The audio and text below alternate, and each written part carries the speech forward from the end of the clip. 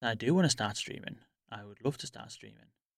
And I would love to, here we go, to welcome everybody to VUX World 2024, the first show of 2024. I can't believe it's like 2 weeks, nearly over 2 weeks into January, and we're just kicking back off again. But I feel definitely well rested, and we have an epic schedule lined up over the course of the next 12 months, kicking off with an immense conversation with Liz Stokoe, who I know most of you that are into the conversation design scene will definitely know about. There's probably a lot of you as well who maybe you're not conversation designers, maybe you're more on the technical side or the strategy side, or maybe you're in the senior leadership teams. However, this conversation will be absolutely immense because as more organizations look to automate more conversations, which many more are, especially over the last 12, 18 months since the launch of ChatGPT, everyone seemingly now wants to have a conversational interface on their website. Everyone wants to have their own kind of chatbot, their own version of ChatGPT.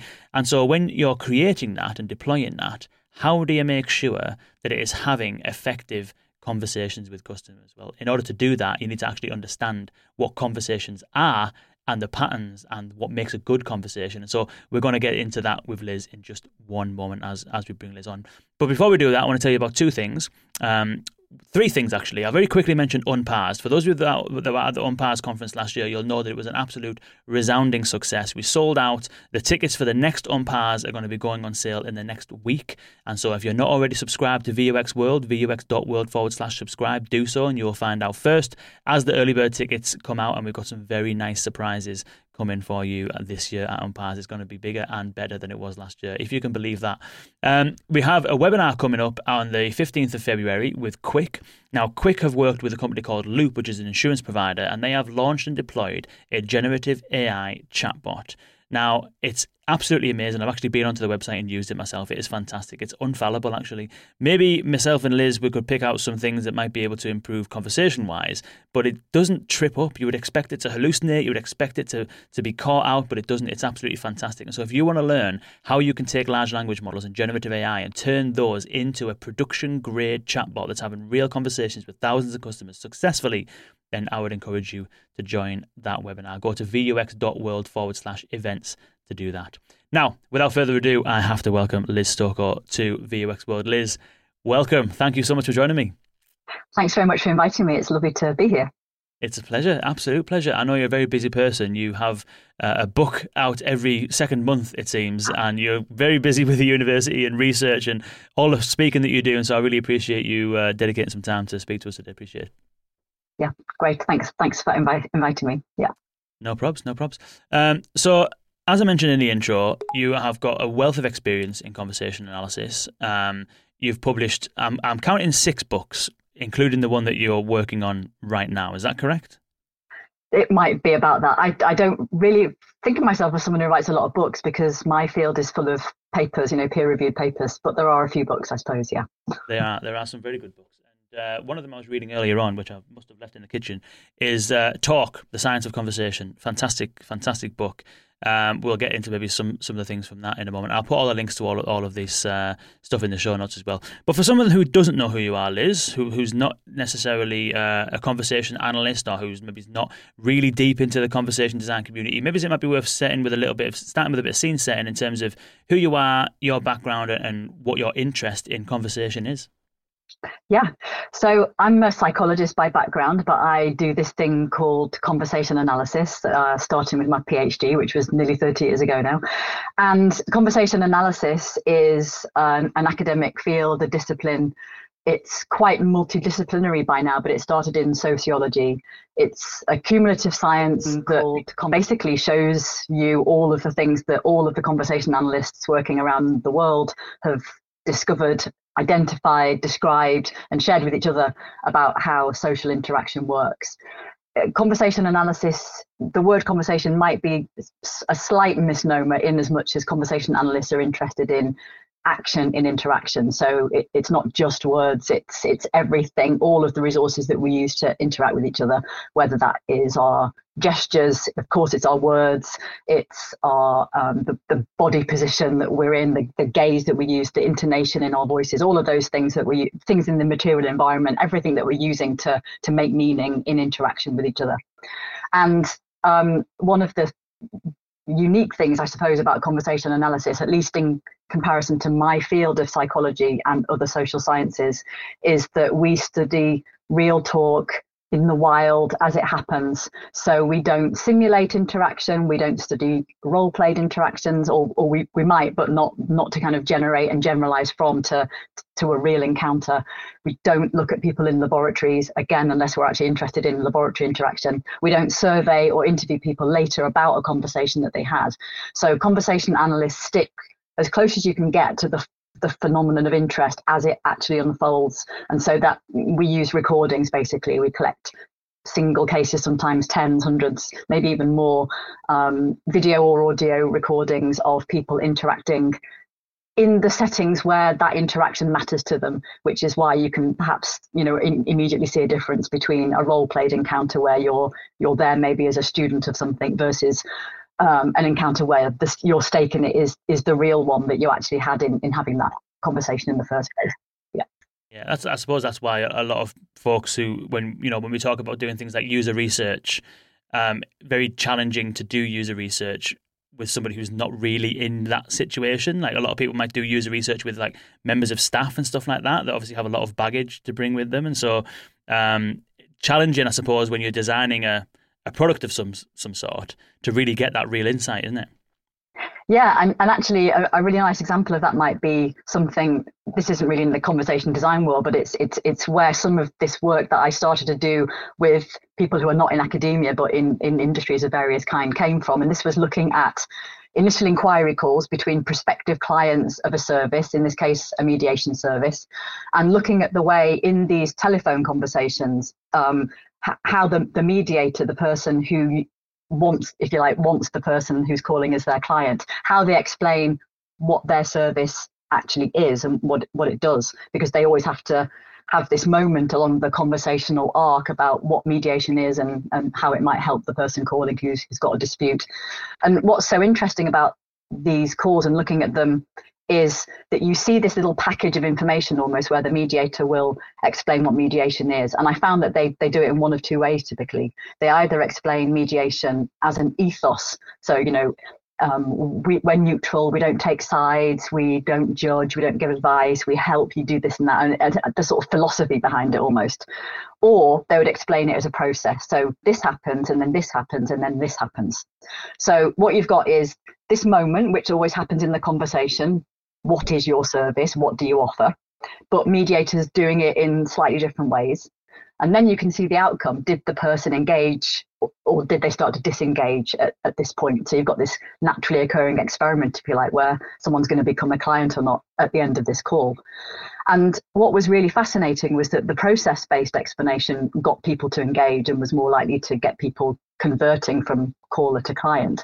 But the ethos-based explanation really started to generate disengagement in the call. If you've got a neighbour dispute and someone's offering you a service where they're impartial and they don't take sides, and you know that you're lovely and your neighbour's awful, then probably you don't want to hear that. You want someone to say you're lovely and your neighbour's awful. But getting to the point about user research and so on, when we then go and look at these organizations' websites and leaflets and how mediation is explained on those static texts, or you ask mediators, how would you explain it? They tend to go with ethos, not process.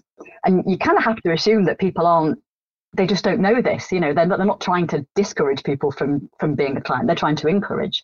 But what you've got is if you ask people or run a focus group where people don't have that immediate stake in the encounter, what kind of explanation would entice you into mediation? I'm just not convinced at all that people can articulate that when they're not in the market to be a client right now. And so that's a really nice way where you can see conversation and analytic data, which is our recordings, gives you insights in a very, very useful way that you can immediately implement. And in this case, the mediation centres can just say something else when it comes to explaining mediation on their website or in the calls. There's a really good example of that. I can't remember exactly the specific details, so I'm probably going to get it wrong. But is where there was some user research taking place, and a bunch of people were brought into an environment. They were given this product to test, and they were asked to feedback on it. What do you think about it? Would you use it? Oh yeah, definitely use it. Oh yeah, it's fantastic. And on the way out, they were given a choice to either take the product home with them or take a $25 gift voucher. and 99% of them took the $25 gift voucher. Yeah, so I can imagine. Okay, so I suppose you've in a roundabout way answered my next question, which is conversation analysis. Why do it? So why does the practice exist? Is it for the example you give there, which is that it can help people become better at conversations and therefore have better relationships and get better business results or relationship results wise? Like, how would you define if someone says, why do you do conversation analysis? How would you answer that question? I suppose I would start by saying I can only speak for myself. There are lots of other conversation analysts out there who might answer this differently. And certainly over the trajectory of my research career, if you like, I've become much more interested in being able to, as I say, identify and describe what people who are experts or are experienced professionals of various kinds, what it is that they're actually doing. Because almost always you find that in that organization or in that domain, those practices that you can show are really effective actually aren't described anywhere.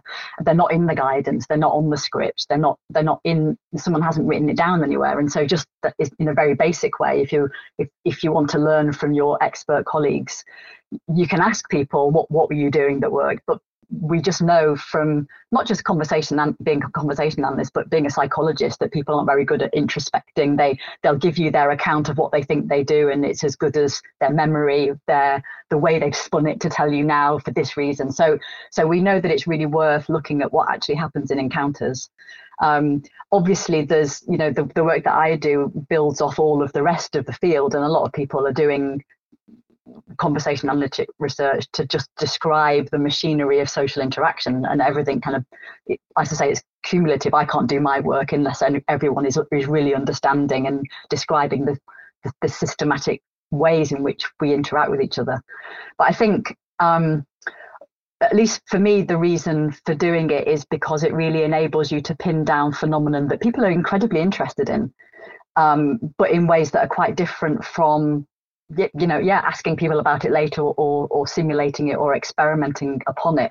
So one of the things that I've done quite a bit of work on is what you might think of as isms in interaction. So prejudice of various kinds, say racism or ageism or sexism, and what does that actually look like when these sequences of conversations unfold, and also if you're in the presence of if you're participating in an encounter and somebody says something problematic, what would you do? And of course, there's lots of communication training type places where you might discuss that with people who are in the training. But again, it's one of those situations where what you say you would do in a training environment where your boss might be or your colleagues, where you're kind of accountable to seem like the kind of person who would intervene, just doesn't necessarily look the same as what we typically see people doing in response to something that sounds like it could be a possibly racist remark. And the other thing which I think is really valuable in this particular context is that the things that are effective to sort of halt the progress of a sequence where something problematic is unfolding can actually be far more subtle than needing a really overt challenge. So to understand that actually a really small thing will intervene and stop that thing happening or progressing further, in a way that's might be quite effective in that situation where you don't want to immediately have a huge conflict, but you do want to mark the fact that you've noticed something problematic. So it's just about this. Let's learn from what people do rather than learn from people pretending to do the thing in some other setting or asking people later about the thing that they're doing. Let's just look at the thing. Yeah, that's a good idea. So when it comes to conversational interfaces, chatbots, conversational AI, voice assistants, things like that, one of the things that I often get asked is, how can we make this more conversational? That's a question. And when people think about like ChatGPT, something that seems to understand you all the time now, then they think of that as conversational. And so if someone's working on a chatbot or something like that, and they're getting this question, how can we make it more conversational? What does that mean for you? If someone says, how can I make this conversation more conversational? What does conversational even mean to someone who analyzes conversations? I think for me it means something quite sort of process driven almost, or mechanical, which might sound kind of bloodless and cold, given that it's that all of our interesting moments are lived through conversations in our lives. But I think one of the things that I've noticed a lot when I'm either working with companies or just kind of looking at products myself is that this conversational can often seem to translate into, and I'm just going to stereotype for the sake of brevity, but emojis or informal language or rapport type stuff, small talk, those sorts of things.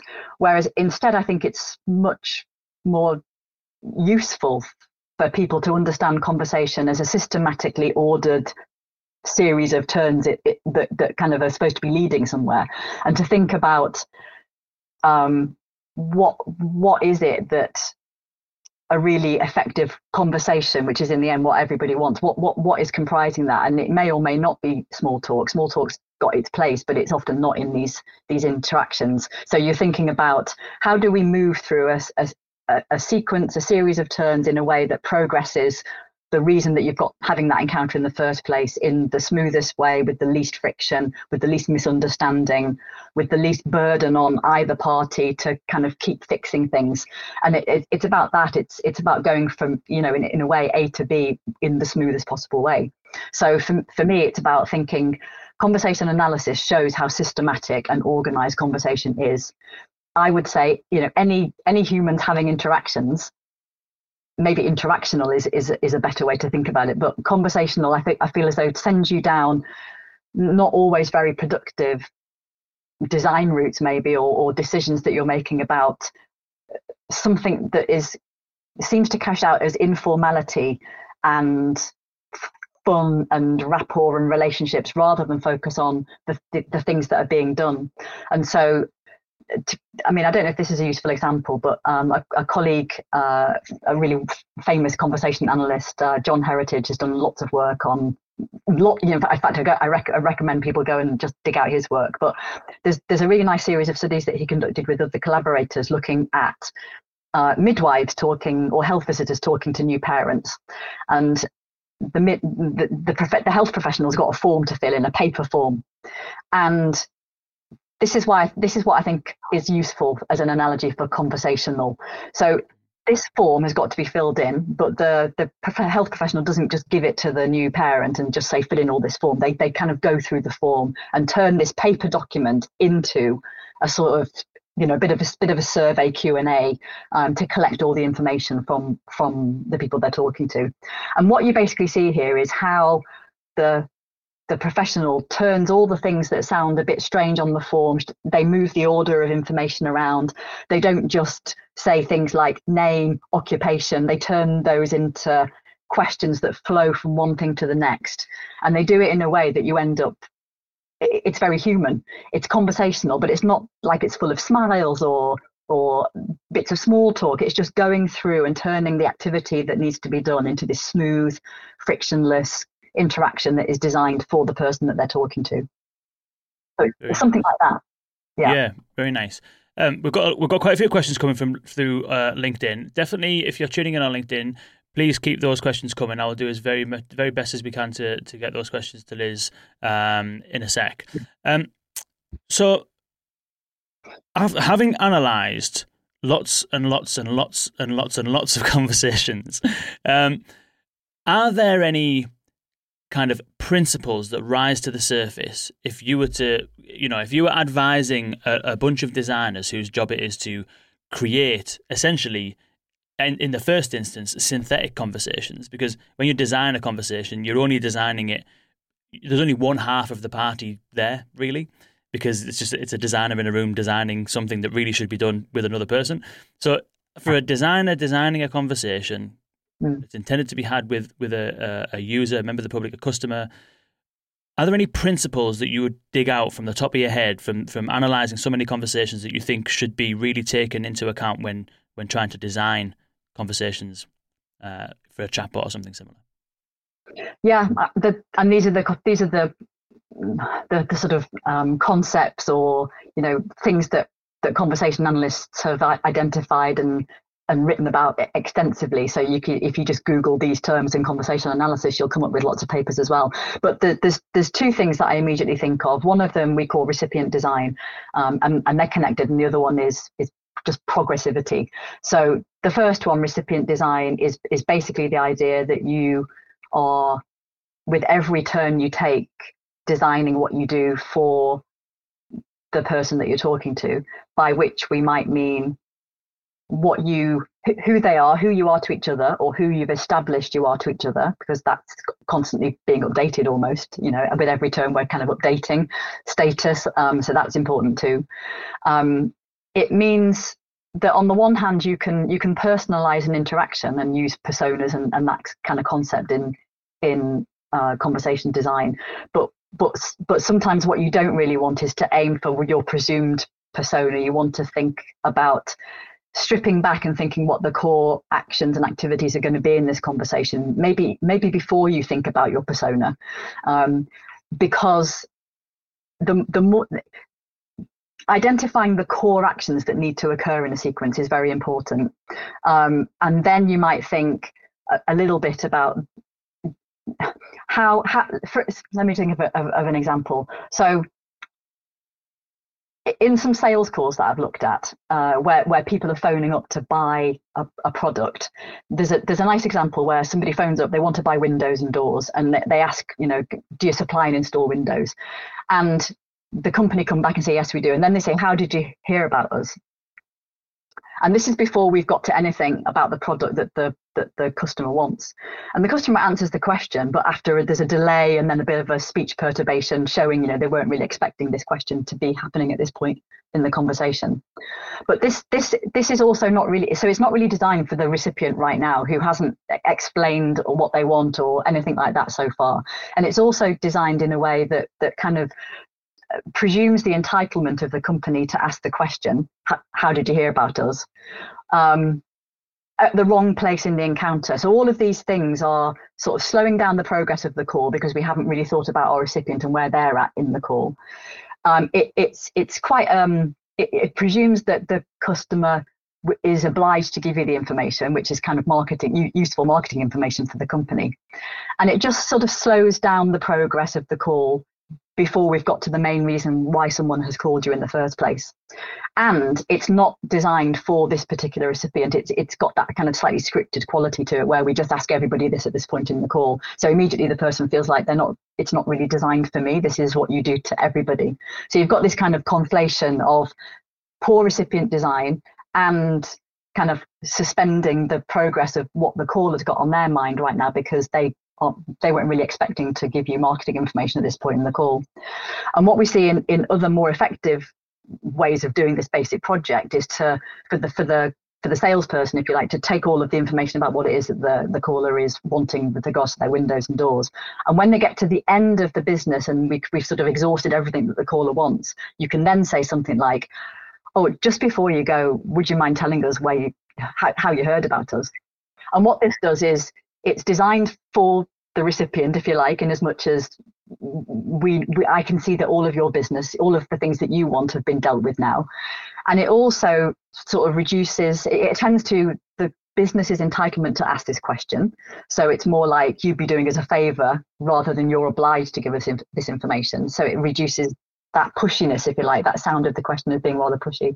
And it comes at the end of the conversation after dealing with the customer. So this idea of the marketing question, let's just say that's the thing that you want to have in the conversation somewhere. From looking at how these conversations really run off, you can see where to place them sequentially in the overall conversation and how to design them and how to think about your recipient and where they're at in the call. All of those things working together is ideal. That reminds me of I once did some work on kind of the complaints processing process for a company. And through doing some research, what we found is that if you, in a complaints form, there's lots of information that you need to give. So, for example, what was the product or service and what's your contact details, where do you live, and then what's your issue? And that's kind of how a lot of these things were structured, was that they'd have a big data capture at the very beginning. And then you would say, what's what's your complaint? And we found actually by flipping that around and saying, what's your complaint? And just having the user then just, vent, because that's all they really want to do. They want to vent. Yeah. And what ends up happening is they've committed now to writing 500 words. So they're going to finish the form. So all those details that might be annoying, or my address and the email. You should know my email. I already bank with you. I shop with you. So all those little things that would get frustrating tended to be more overlooked because they'd already invested in that upfront kind of thing. So you kind of served their need first, which is let them rant, let them get everything down, and then there's a little bit more leeway that you've got at the back end of that because they've already invested so much into it.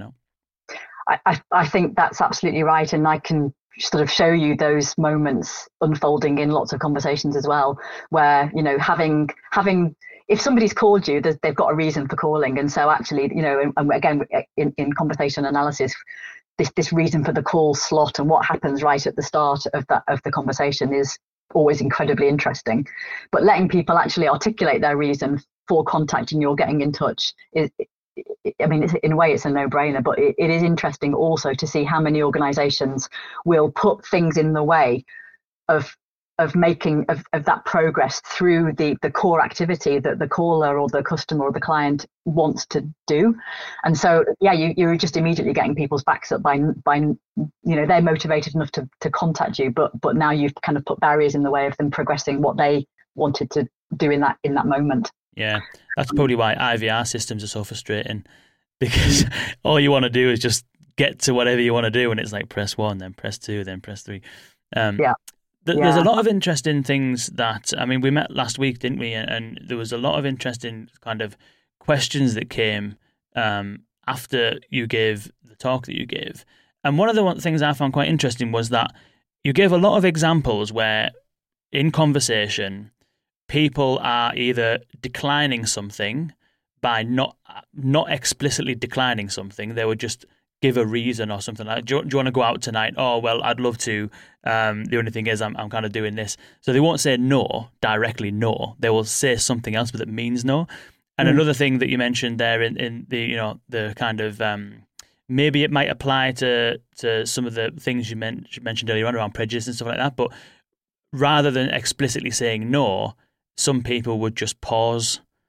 And that pause is thinking time. That means they're not kind of going to, they're not going to say yes.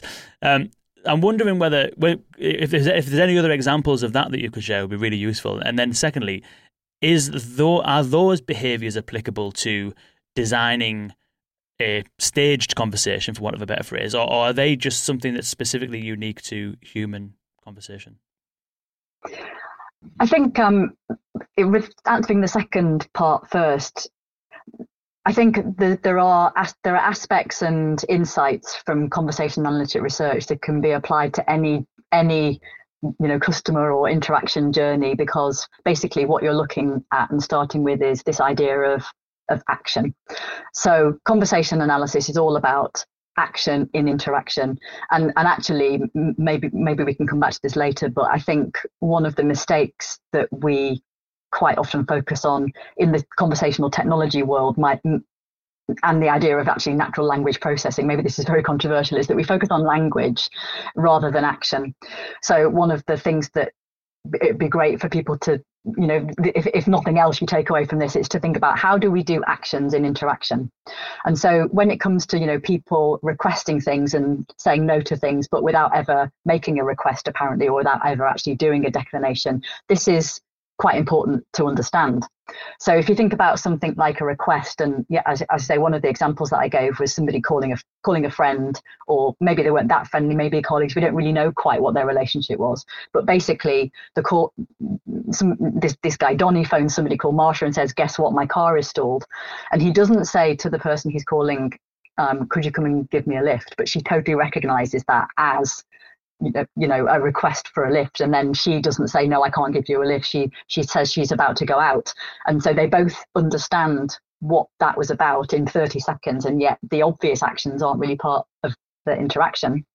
And so one thing to think about when you're creating slots for, let's say, a customer or a user to write their request, is to understand that the words people often use to put together a request, all of the resources that we use to create that action might not be the really obvious ones, and that and actually we see routinely that people don't make a request. They describe a situation, and then, you know, ideally the person that is on the receiving end of this description of a problem maybe will then make an offer without a request ever even happening. And it's just really common that you see these patterns in interaction. So I think understanding that action is what we need to focus on, and then understanding, of course, we know that, you know, language permits us to ask for an appointment in many different ways. You can say, would it be possible to get an appointment? I need an appointment. Could I make an appointment, please? We know that language allows us to build those different ways of asking for something, but to go one step further and to understand that people might not even do something that really obviously looks like a request. They might describe something else, like, God, my eye's really sore. Oh, do you need an appointment? Kind of thing. And just to see that this is very, very regular, that we don't always do. Not just that we build our requests with different words in the language, but also that we might do other things than make a request, even though it's completely clear that it's a request. Yeah, that makes perfect sense. And there's a really great example in your book talk, which if anyone's a Friends fan and also interested in conversation design, then that book is spot on, because it's just full of Friends references, which is ideal. But there's one example, which is that Ross is asking Rachel whether or not she can come and help him lift his sofa and move his sofa. And he says something like, hey, Rachel, what are you up to tonight? And she says something like, oh, I was supposed to go on my honeymoon, but I'm not, or whatever. And he says, oh, well, Chandler and Joey are going to come round mine to help me move my sofa. And so that's him asking her if she wants to come and join. And her response is, oh, I'd love to, but I'm not really in the mood. And so it's like, there's no direct ask at all in that. And if you just saw that sentence on its own, you wouldn't think, out of context, you wouldn't think that that's actually an ask for anything. So there's a lot of subtext that goes on in conversations. And maybe that's probably, potentially, I don't know this, but could be maybe why some chatbots are particularly poor, because they deal with the direct ask. I want to book an appointment. Can I have an appointment, please? Rather than, my eyes have been really irritating me. I don't know whether I need to speak to somebody or not. You know, that's not it's kind of the ask there really is like, do I need an appointment is the question, but it's not an explicit ask, is it? So I'm wondering whether there's anything that we can, I mean, is that a technology problem in understanding these things, or is it more of a kind of designer knowledge gap in that we're maybe not thinking about some of these ways in which people can speak? I mean, I don't know the answer to that question, but I in terms of what the technology can and can't do, but I do think that some of these gaps are kind of understandable, because we all spend our lives talking. We've got our whole lifetime's experience of interaction, so I think it's, in a way, it's quite understandable that people think, well, I know how this interaction would work. But it is also interesting that despite the fact that we all know how interaction works, since we participate in them all the time, we're not very good at going meta on what they look like. Even though when you show this call where someone says my car's stalled, it's not like we all understand what's going on. But if you say to people, right, I want you to imagine what somebody asking for a ride looks like, you probably don't start with guess what. But even though you really see how this just is completely ordinary and very, very comprehensible in conversations that are real ones. So one of the things that I haven't, on my agenda, and especially with my collaborators on this particular project around conversation analysis and conversation design, which is Saul Albert from Loughborough and Kathy Pearl from Google, is this two-way translation between conversation design and conversation analysis, and bringing, if you like, taking each thing that we probably know about, like repair or question or request, and actually just breaking them all down so that we can see, here's like 10 things about this particular phenomenon that seems already common, or fairly well understood in conversation design, partly so that the designs can sort of finesse the design, but also think about what might be sensible moonshots for the future, or what would we actually want our conversational user faces to be able to do that humans do without any problems, really. And some of them seem like they might generate interesting projects, and some of them seem like it would be crazy to get people to do that, or chatbots to do that. Yeah, definitely. I mean, I like Bob Moore's book. They're not. It's not the studies in conversational UX design. There's another one. It's just called conversational UX design essentially. And I think that Yeah, was the first time I'd come across that kind of conversation analysis language.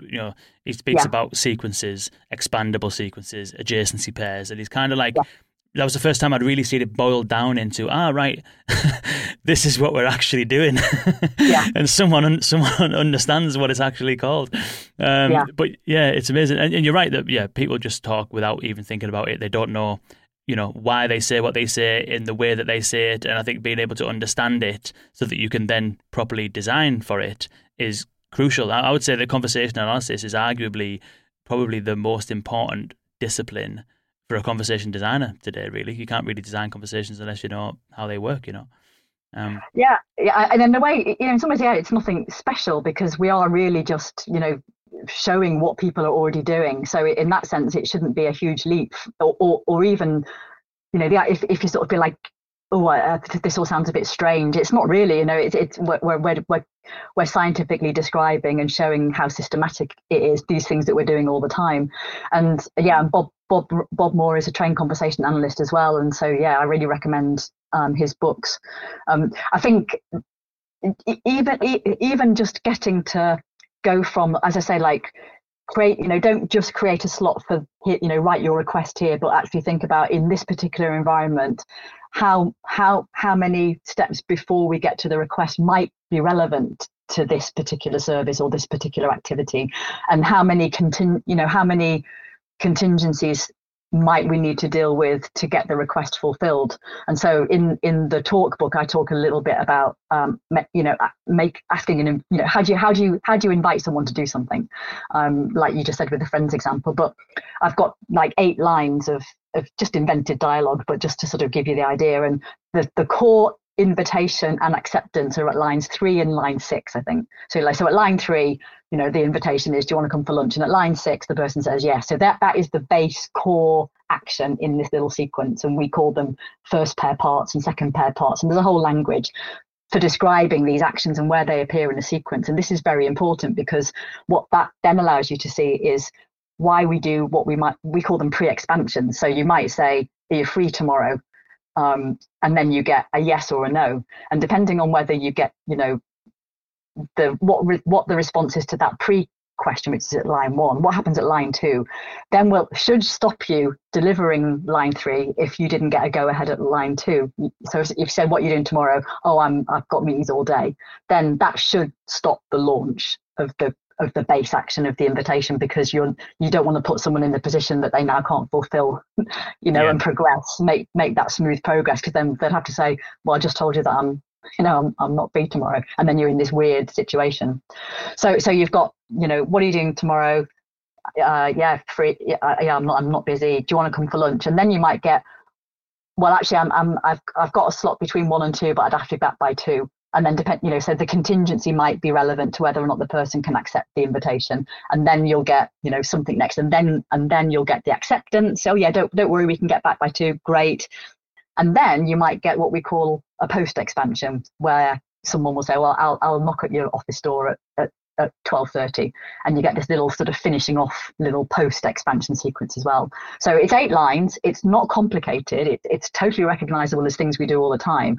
But what is nice is that you can describe each of these things and show how systematically they appear in conversation. And so these are the things that I think conversation designers, if they're not already familiar with these ways in which sequences have a base action, the core thing that you're after, there might be some pre-expansion, there might be something in between the inserted bit, and there might be something after.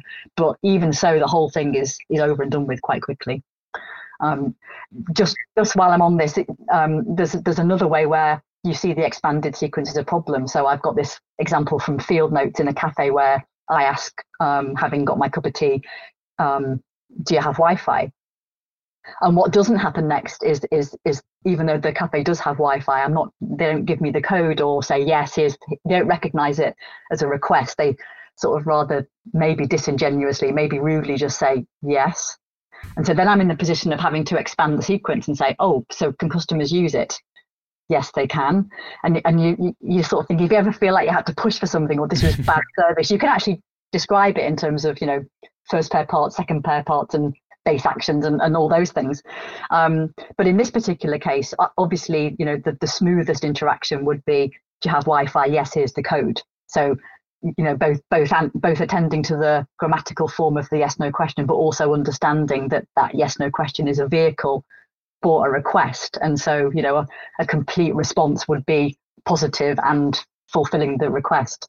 But what's even nicer is, and again, this speaks to this whole issue of, if you create in your chatbot a place for writing your request, you're missing the fact that in real conversations, everyday conversations, we're quite often setting up scenarios so that we don't have to make a request.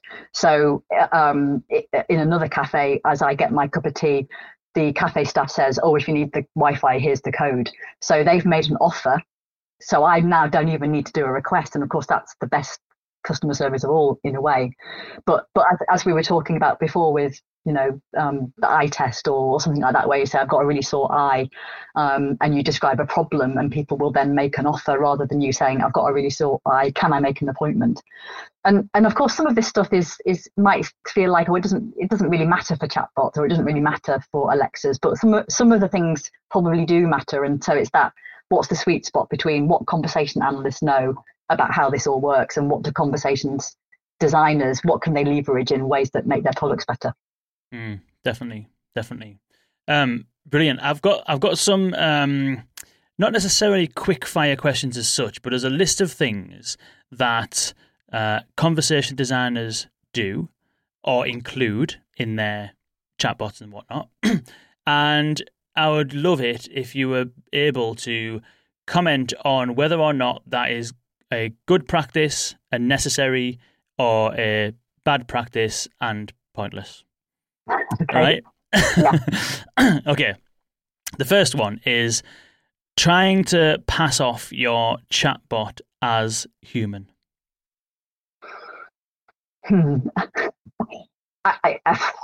My instinct is to say bad, but it depends what you mean by human. So I would say, if you mean something that is really good at picking up that recipient design piece, understanding what it is that somebody wants, and progressing through an encounter smoothly with the least amount of friction, then that's a good thing to aim for. But if you're trying to fool people into, this is a human call taker or caller, in ways that immediately makes you start to think about what a scam call might look like, and how you can make that look incredibly authentic using AI, then that's obviously quite worrying. I think also, and Kathy and Saul and I have talked a lot about, if you have a chat bot or a voice bot or whatever it might be that seems to be passing as human, but actually then starts to fail, or you can end up setting up expectations of how useful this tool is going to be down the line once you've got past that little first bit where you fooled somebody, and then immediately you're into like a terrible conversation, something very dissatisfying. You've set up expectations that can't be met. So I think there's not a simple answer to that one. I don't think. I think human, as in really the best of how humans design their interactions, and yes, that's good, but sort of fake human. I'm not sure. Maybe I'm just too old for really embracing fake humans. What about explicitly stating upfront that you are a AI chatbot?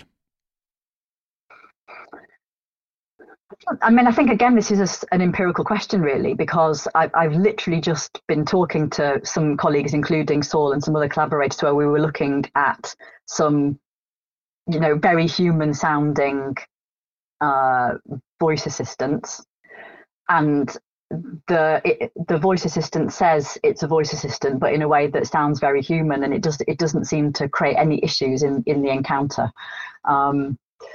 I also know, though, from speaking to conversation designers and different companies, that some people will see you're speaking to a chatbot and just immediately like disengage and make a call. So I think it seems to be more like, not whether it's a chatbot or not, but whether that first point of contact looks like it's going to take you somewhere useful. And I don't know how you would cash that out in technology, but to me, that's what it is. If you see a chat window, can you tell that this has probably only got 5 pre-programmed responses that it can, or 5 things that it might be able to deal with? Because I feel like even I can you pretty much spot that and think, oh, I can tell that's not going to be a very responsive one to my particular situation. I've already looked at the FAQs. I know that this isn't going to help me. So there is something, I think, and this isn't my expertise at all, but there must be something in the design of the chatbot that conveys to people, this is going to help me, or this is not going to help me. And that's not quite the same thing as should it be a chatbot or not, or an AI or not.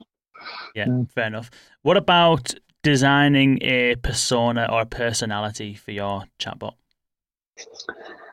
I think the more important thing than having some kind of tone of voice type focus on a persona is that notion of recipient design. And I'm glad you've asked me this, because it allows me to come back to something which I didn't say earlier. So I did some work with Marie Flinkfelt and Sophie Parslow a couple of years ago, and we've got this paper again. People can read it. And basically, we're looking at how call takers in different service encounters ask their customer or their user for their email address, which is a very, again, imagine type your email address and just like stick it in there. And what's so nice about what we see here is how the call takers are able to pick up, and they show that they're picking up all sorts of things that everything up until this moment in the conversation, the caller, the user has sort of displayed about themselves, such that the design of that request for email typically happens in one of two ways. So it basically is, and what's your email? So we're asking you a series of questions. So your name, surname, and what's your email address? And then it's designed as, I'm making the assumption now that you're the kind of person who has email, uses email, can give me the email address, no problem. But we also see in some other calls where the call taker will say, and do you have email at all? Or something like, and do you have access to the internet? And so they might do one of those pre requests. So sort of rather than ask for the email, they've picked up something in the call that suggests maybe this person doesn't have access to the internet.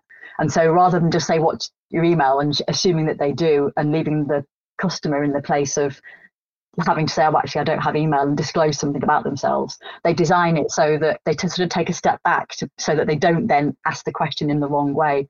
And this level of recipient design for the person that they have discovered themselves talking to, rather than thinking everyone's going to be the same in my, all our customers have this type of persona, or we're designing this segment, that agility that humans have, turn by turn by turn by turn, taking things in, adding extras, taking out whole sequences is ideally what you're after. I think that's more important than thinking about a persona, at least in the first instance.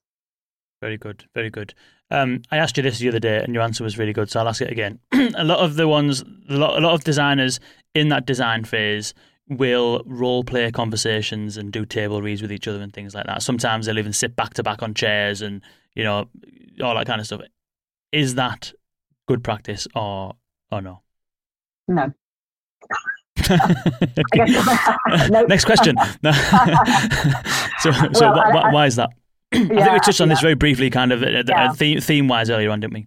Yeah, I think the answer is because people aren't very good at introspecting, remembering, thinking about whether or not, if they don't have a real stake in this encounter right now, so if they're not going to become a client of the service, or they don't have excruciating toothache right now, or whatever it might be, or they don't actually have a complaint because they're not really a customer of the bank, then you're basically going to see that difference of kind of contingency and stake in the encounter, because that's what we see in real conversations.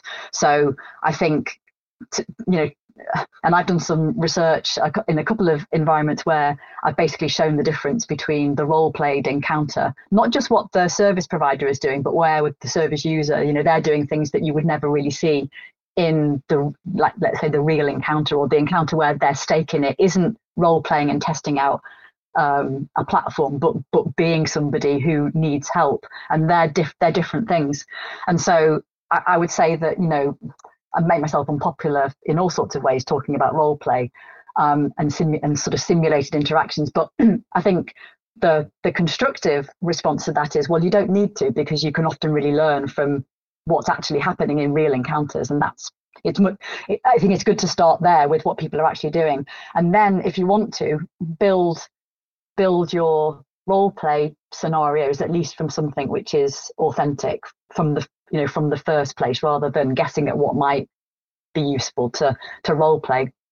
Very good. Yeah, I've got some questions from LinkedIn if we have a little bit of time now. So let's have a look at, I'll start from the top and I'll pick out some ones. There's a question here which gets back at what we were talking about earlier on, which is around that example where there's a conversation, there may be something in there like racist or some discrimination comments and something like that. Kinsey Clark asks, wouldn't an intervention in the case that you described be more indicative of a person's courage or willingness to confront and less about their conversation skills? Yes, and. So maybe I could put this in the chat later. So me and some colleagues a few years ago, we made a one-sider with 8 different things that we see people actually doing in response to a possible ism in interaction, and we called it "How to Say When It's Not Okay." So I can send that and I'll put it on LinkedIn. And basically, what you see is that sometimes people will challenge the other party and call out the egregious behaviour or whatever it might have been. And what's interesting to see there is what the likely subsequent trajectory of that conversation, where that's going to go, and to think about in the moment the wider conversation, I suppose, the relationship that you're in, the power differential between you and the person, and is it a safe environment to do that kind of calling out? Will you get support? So it's kind of complicated to just think that you can have a view, you can have a politics, you can have a sense of I'm the kind of person who would call those things out. But that's why it's actually quite useful to see what people actually do. And we've got these like 8 different things that we typically see people do. And one of them, which is actually quite powerful, is to stay silent. So actually saying nothing can be quite a sort of disaffiliative thing to do.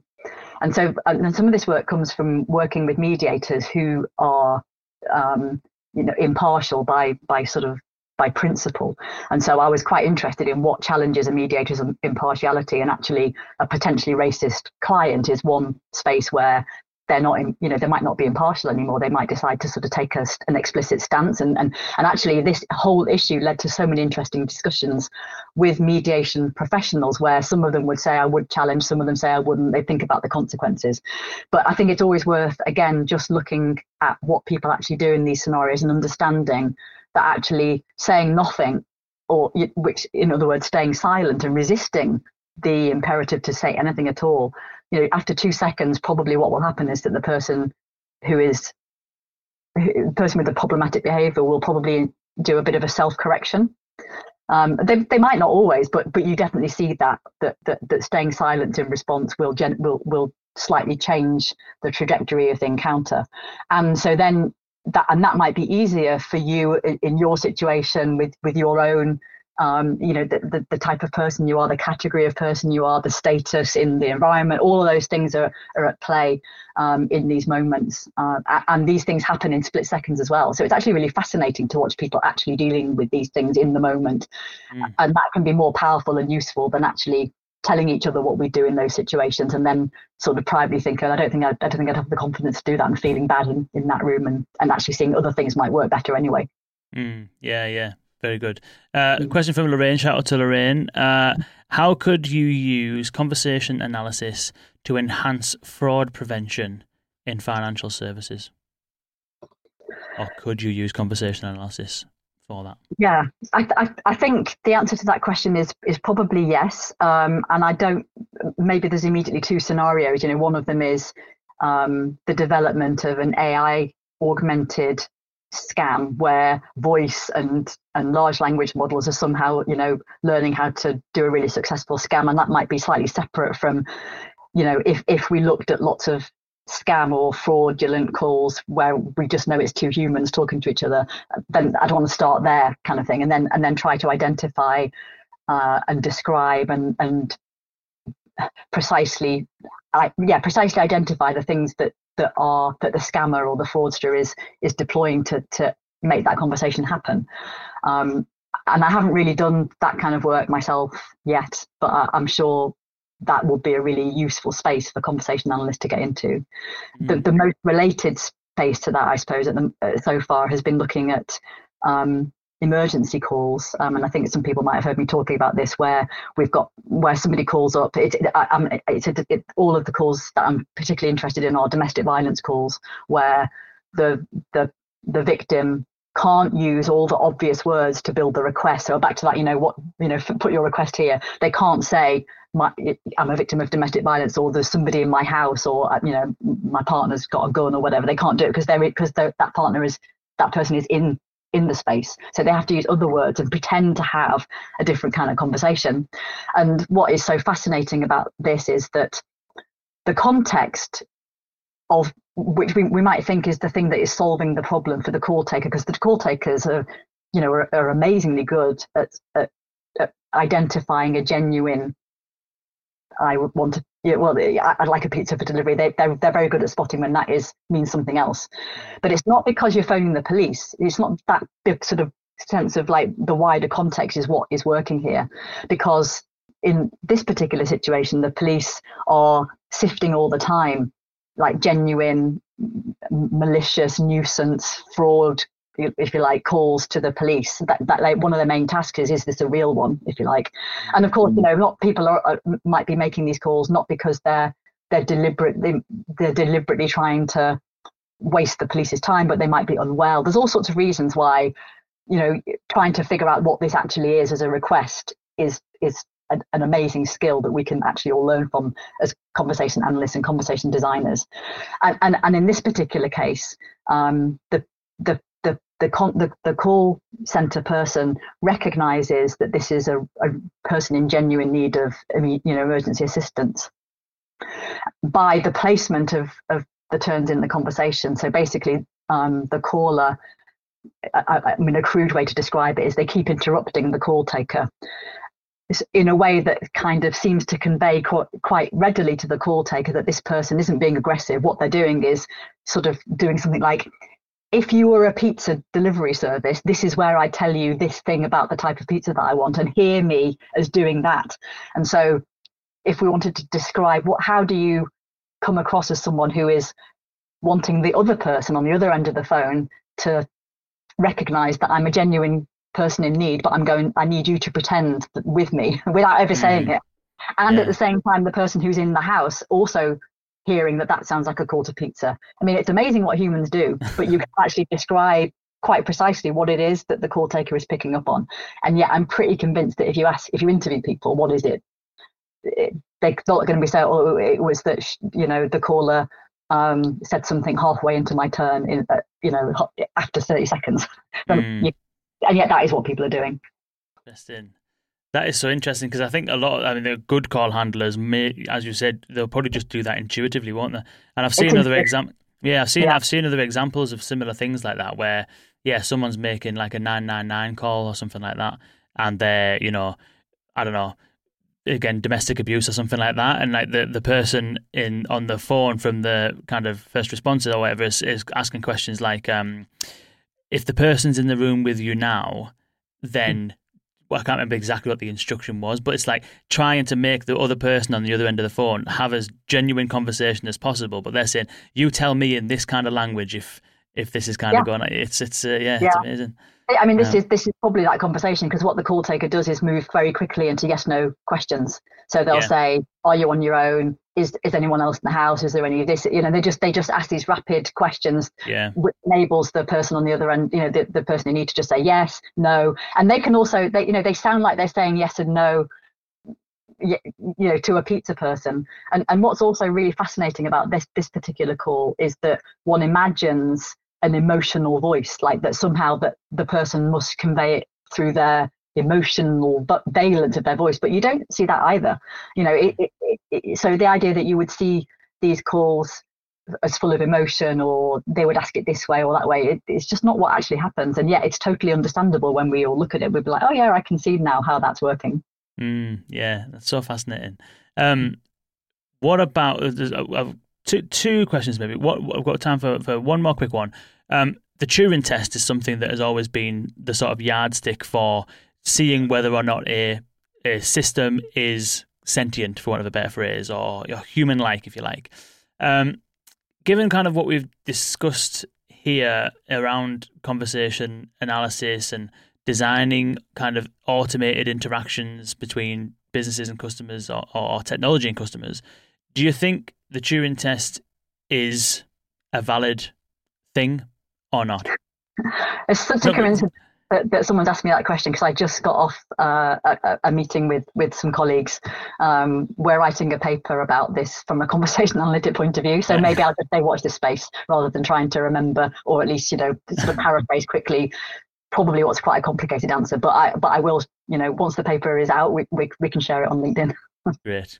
Thank you, Esther, for that question. And one final question for me. Are you ever not analysing conversations? It's such a great question, and sometimes I actually like to play with the answer and say I'm always analysing everything, but the actual truth is I'm hardly ever analysing anything. But it's interesting, not in because my actual day-to-day life. But for example, so I used to produce music way back, and even now today, there's still something in me that is, when I hear a song, I'm not really hearing the whole song. I'm always listening for something specific. I'm like, what's happening with the drums here? Or especially if I've heard the song once, I'll hear it again. I'm like, okay, what's happening here? And I'll try and break it down. Like, what's the structure of this song? And then, are there any techniques that are being used here? Is there any ducking happening on these instruments and stuff? And I'm always sort of like really trying to sort of like climb inside it and figure out what's going on. Same thing when I watch a film, when I watch a movie, I'm thinking that sound's being added afterwards. Is that real sound? Is that recorded on set, or is that kind of added after? Is that dialogue recorded live? I'm always kind of analysing it like that. So I just imagine that someone who analyses conversations for a living, you must get pretty good at just picking up when a conversation's a good conversation or a bad conversation, or you pick up on something like those issues with being identifying, like you must pick up on stuff like that, obviously a lot more than others will. I mean, the cafe examples where you did actually, scuttle away and sort of make some field notes. So that that happens occasionally. It'd be a really striking one. I am much more like you as with your music producing background if I'm not in the conversation. So yes, certainly if I'm if I'm observing but not participating, or I'm on the train and listening, or a classic example is in a changing room and hear the conversations that people are having about what do you think, and all of that I am both interested in as a human being and sometimes noticing something more technical about the conversation. But if I'm a participant, it's people will weaponize this against me and say you're always analysing something, but I'm like, well, I'm actually not. You can't go that fast when you're in it, because of course you're in it. You've got the stake in it, which is not being a conversation analyst. It's being a decent daughter, friend, partner, or whatever it might be that you're trying to do at the time. Yeah, perfect. Wicked. Well, Liz, thank you so much for spending some time with me. What I'll do is I'll put the links in the show notes to the books, Talk, Crisis Talk, Conversation and Gender, Discursive Psychology, Discourse and Identity. Are those papers you mentioned with, I think it was Marie Flingfelt, I want to say, might have pronounced that wrong. That would be great to include here. How to Say When It's Not Okay, we'll put a link to that in there, and I'm sure I can dig out something from John Heritage and stick that in there as well. Also, I'll put a link to Bob Moore's book in case anyone's interested in that. And also, I'll also put a link in there to Rebecca Evanhoe and Diana Deeble's book, because a lot of the stuff that we've alluded to, I didn't mention it at the time, but there's a lot of stuff throughout this conversation, like rather than think about personality, think about the goals of the conversation, those kind of things. There's a few things that are in there as well, which is great. So I'll link to that as well. Any other resources you think that people would check out, Liz, if they want to learn more about conversation analysis and become better conversation designers? No, I think that last book that you mentioned is a great book. There's quite a lot of stuff now available just by Googling conversation analysis. I think the thing to make sure that you're finding conversation analysis. If you ever see something called conversational analysis, then you'll know it's not conversation analysis. I have a colleague, Charles Antarki, who said, because we'll get frustrated when people call us conversational analysts, and he said it's not the analysis that's conversational, it's the conversation that's analyzable. Yeah. That's a good one. That is a good one. Perfect. Nice one. Well, Liz Stokoe, thank you so much for joining me. It's been an absolute pleasure, and we will see you at Unparsed this year. Yeah, which I'm excited about. Definitely. Yeah, looking forward to it. Nice one. All right, thank you all for tuning in. That was a really well-attended session. Lots of comments, lots of questions. Sorry if we didn't manage to get to all your questions, but thank you for tuning in, and we'll see you on the next one next week. See you soon.